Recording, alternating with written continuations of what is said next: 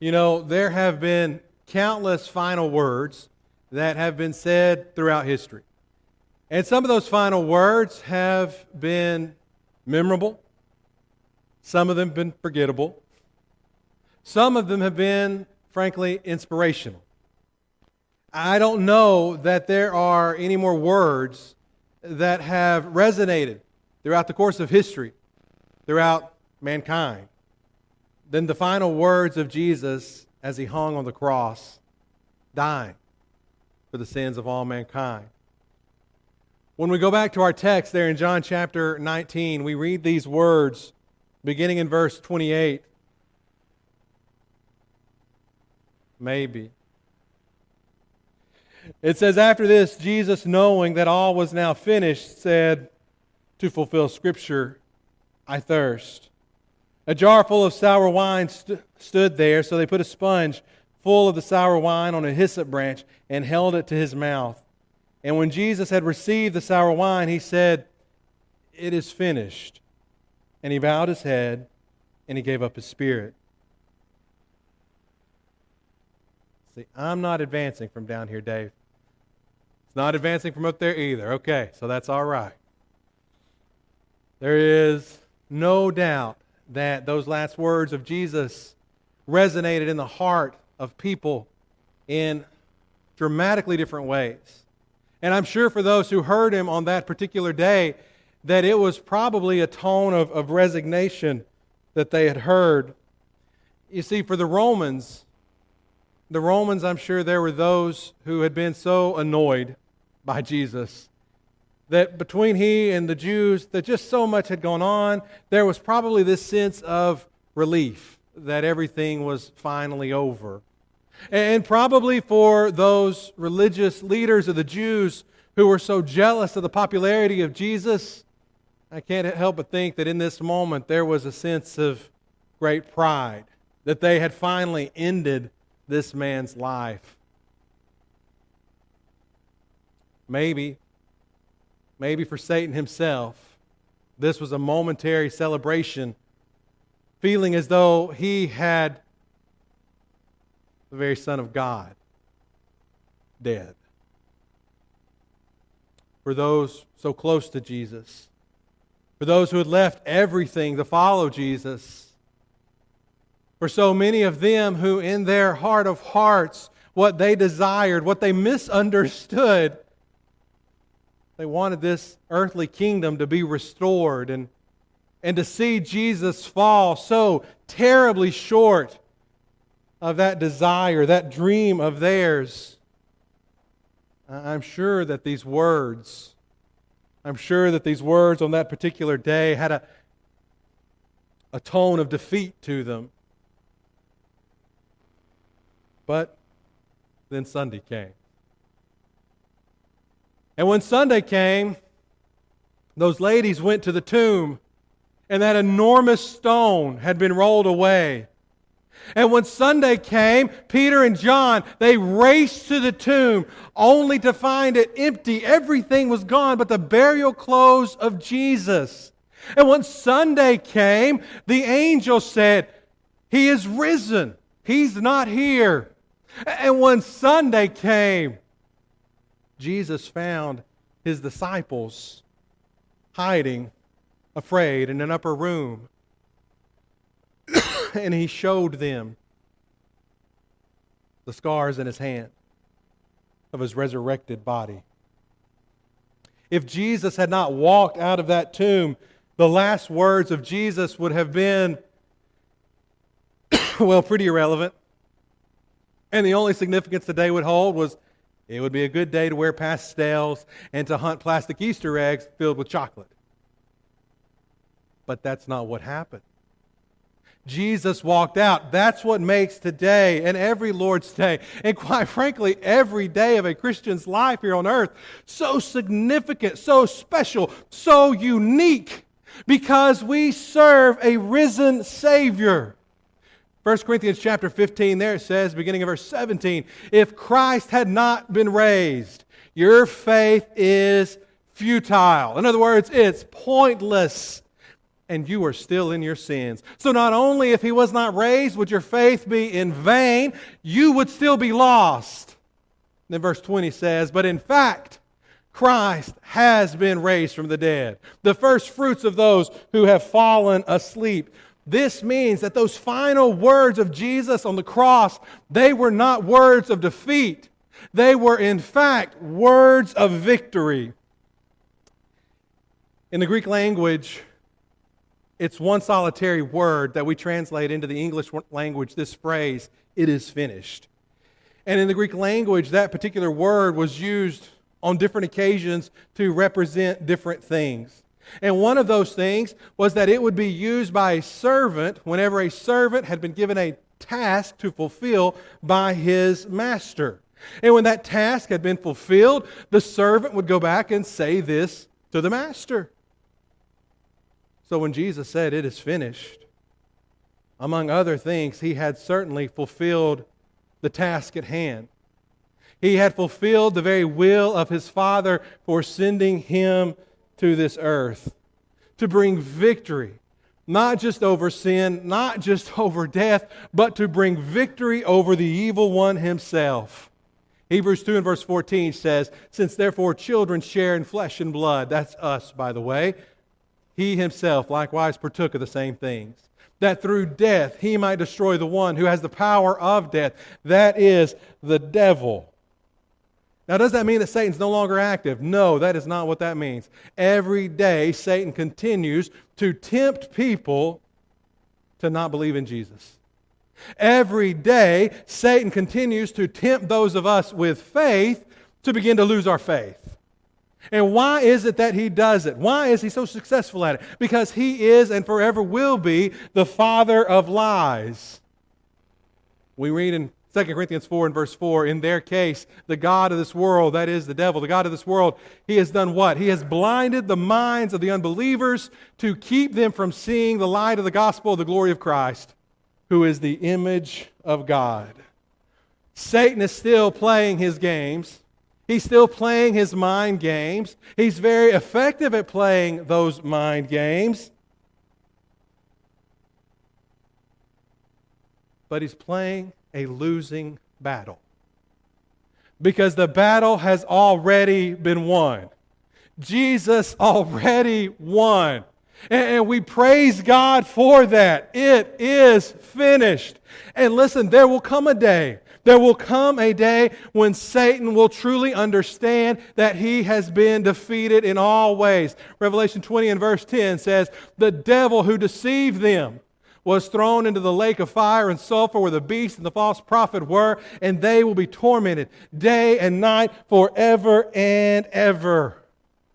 And until that day, you and I, we actually can play a part in beating up on the devil a little bit in this life. We so often think he has this great power over us. We make mistakes in this life, and what do we often say? Well, the devil made me do it. No, he didn't. He didn't make you do it. You chose to do it. He put a temptation in front of you, but you chose to do it. The devil didn't make you do it. It's just easy to pass the buck because that's what we like to do. We certainly don't want to take the fall ourselves and acknowledge our own shortcoming. But in this life, we can actually play a part in fighting back against Satan himself. Romans 16 and verse 20, Paul wrote, the God of peace will soon crush Satan under your feet. The grace of our Lord Jesus Christ will be with you. If you go back to the beginning of Romans chapter 16, there Paul is writing about men and women of faith in the church who are diligently working to do their best to help spread the borders of the kingdom. Anytime you and I, we come together, we use our time, we use our talents, we use our finances to further the cause of Christ, Satan takes a beating. Anytime you and I, we come together and we are praying with one another or for one another, Satan is taking a beating. Anytime we bring somebody to Christ, Satan is taking a beating. Anytime we share the gospel of Jesus with someone who doesn't know Jesus, Satan is taking a beating. Anytime we love one another the way God has loved us, Satan is taking a beating. You and I are not helpless in this battle against Satan. All we have to do is do what's right, and Satan will take a beating. I know, though. I know just as well as you do. Some days we watch the news. Some days we see the perversity of the world around us. And some days we feel like evil is winning. Evil has not, nor will not, ever win, church. The battle is already over. The victory is ours. Get your head out of the sand. Stop telling yourself that everything is horrible, that the devil's got everything. Don't let the devil have you. You can continue to fight him by simply doing what you've been called to do. May our attitude always be like that of the Apostle Paul, who wrote in Romans 20, verse 24, I do not account my life of any value, nor is precious to myself, if only I may finish my course in the ministry that I received from the Lord Jesus to testify to the gospel of the grace of God. We all have unfinished business. The same way the Apostle Paul, while he was on this earth, he had unfinished business. And that was the business of continuing to tell the others about Jesus. Continuing to tell others about Jesus who had overcome sin and death. Telling others about that empty tomb. Telling others that that is the reason we have hope. That is the reason we understand this world's not our home. That we're just passing through. That is what we continue to do as long as there is breath in our body. Our ministry has not yet been fulfilled. We are to continue to tell those around us about Jesus. Now, another way that this Greek word translated into the English phrase, it is finished, would be used, is sometimes it would be used in legal documents in reference to people who had served a complete term in prison, or those who had paid in full a debt that they owed. So when Jesus, dying on the cross, said, it is finished, he was also proclaiming that our sins and the sins of all the world were being paid for in full. In Colossians chapter 2, it says there, beginning of verse 13, you who were dead in your trespasses and the uncircumcision of your flesh, God made alive together with him, having forgiven us all our trespasses by canceling the record of debt that stood against us with its legal demands. This he set aside. How? Nailing it to the cross. Again, Satan would love for us to believe he has power over us. Satan only has whatever amount of power we allow him to have. How does that happen? Well, sometimes it happens through something like shame. Something like shame where we just can't forgive ourselves for our past mistakes, our past choices, and we want to live in the shame of those past mistakes. And when we begin to live in the shame of those past mistakes, we find ourselves not being able to grow, not being able to mature, not being able to really live for the Lord the way we know we should be and could be, because we are so bound by the shame that we have allowed to capture us and keep us in the past instead of moving forward with our present and looking forward to our future. You ever battled shame? I have. It's a hard battle to fight. It's a harder battle sometimes to overcome and to be victorious. But here's the beauty. I don't have to be victorious over shame because someone was for me.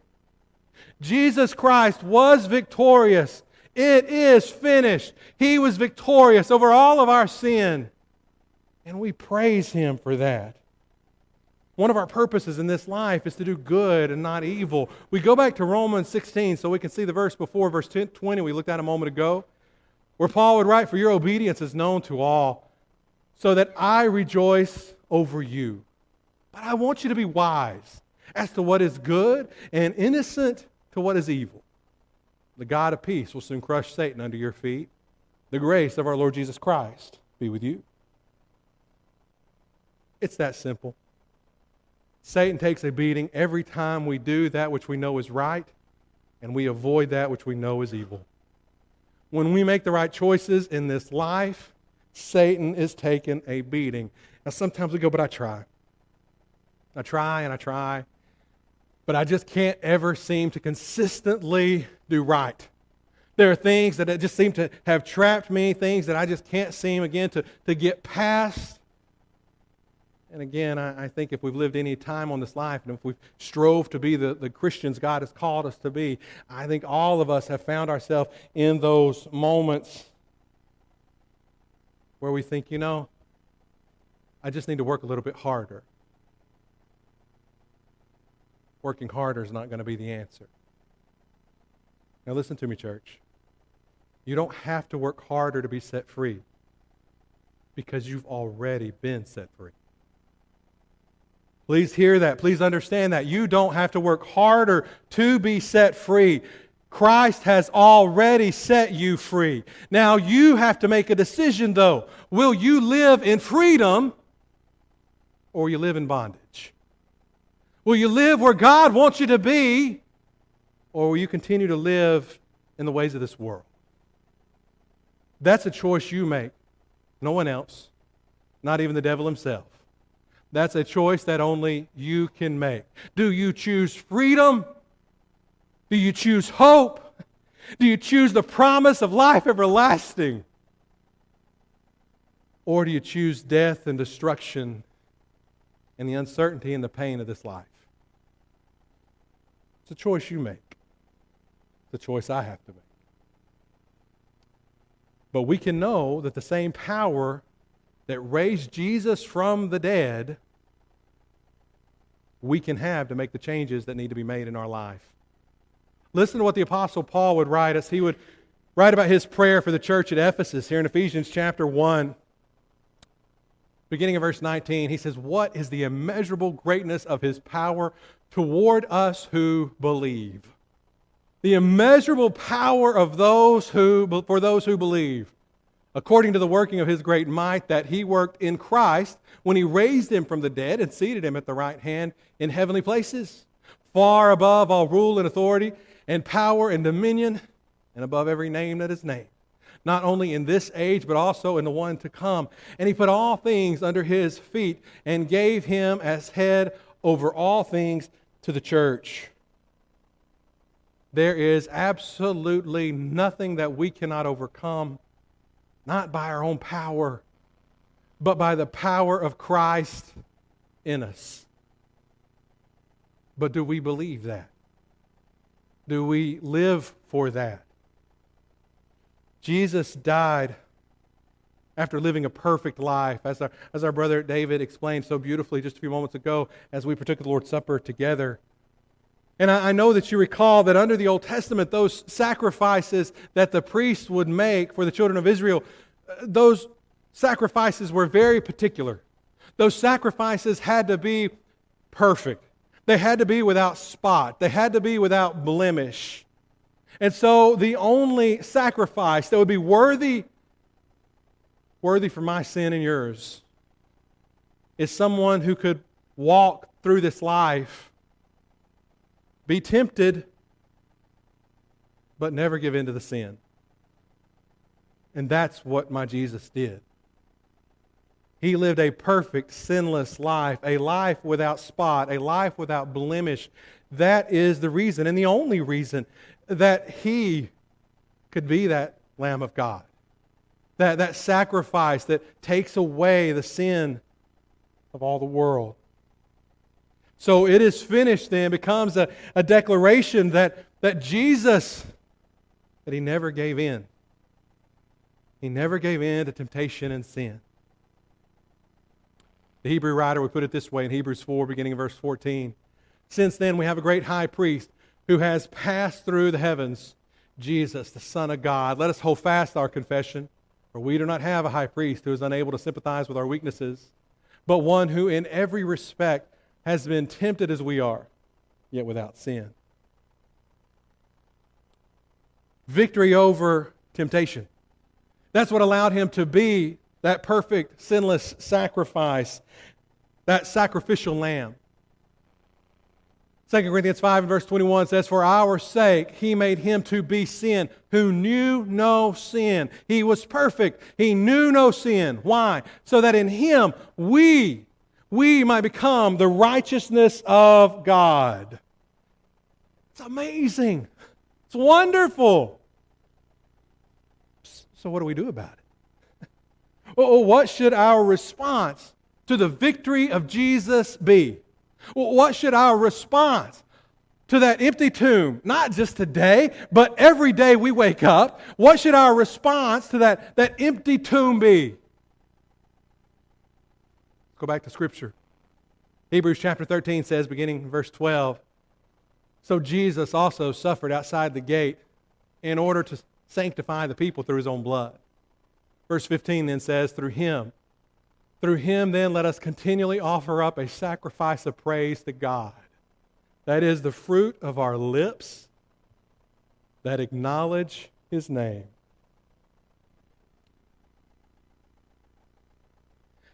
Have you ever been to a game, ball game of some sort? Basketball is usually where it happens. Where seemingly out of nowhere, a portion of the crowd will begin to sing. And of course, I'm no singer, but typically the song goes something like this. You don't have to join me, by the way. Sha-na-na-na, sha-na-na-na, hey, hey, hey, goodbye. You ever been in that environment when that song gets sung? Now let me ask you, does that song typically get sung at the beginning of a game? No. That song is typically sung when victory is in hand. When the student section, when all the fans who are there, when the mamas and the daddies, when everybody knows victory is ours, they'll begin to sing. Church, victory is ours. And we should be a people who live like it.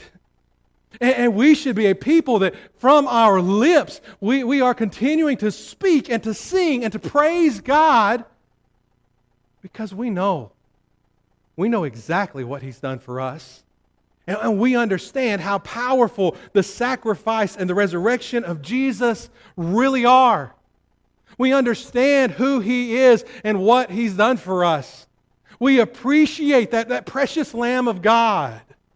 We appreciate that power of God that raised Him from the dead. We appreciate that empty tomb because that allows us to serve and to worship not a dead king, but a risen Savior. A Savior who we believe He is alive. And because He is alive, we can live forever. In just a moment, we're going to sing a song of encouragement. And church, I would encourage you to sing like the victors you are. To let your voices and your heart spill forth as we praise God in song together. And as we sing this song, traditionally this song has become what we call a song of encouragement. If you're here today and you've never obeyed the gospel of Christ, if you, by faith, have never reenacted the death, burial, and resurrection of Jesus through your own baptism in that watery grave, the water's ready if you are. As I look around, though, I see so many of us that I feel have probably made that choice at some point in life. Most important choice you'll ever make, by the way. But are we living our life for a risen Savior? Are we living our life where that continual offering of praise is coming forth from our lips? Because we know what our Father has done for us. We understand the sacrifice Jesus has made for us. We can help you in any way today.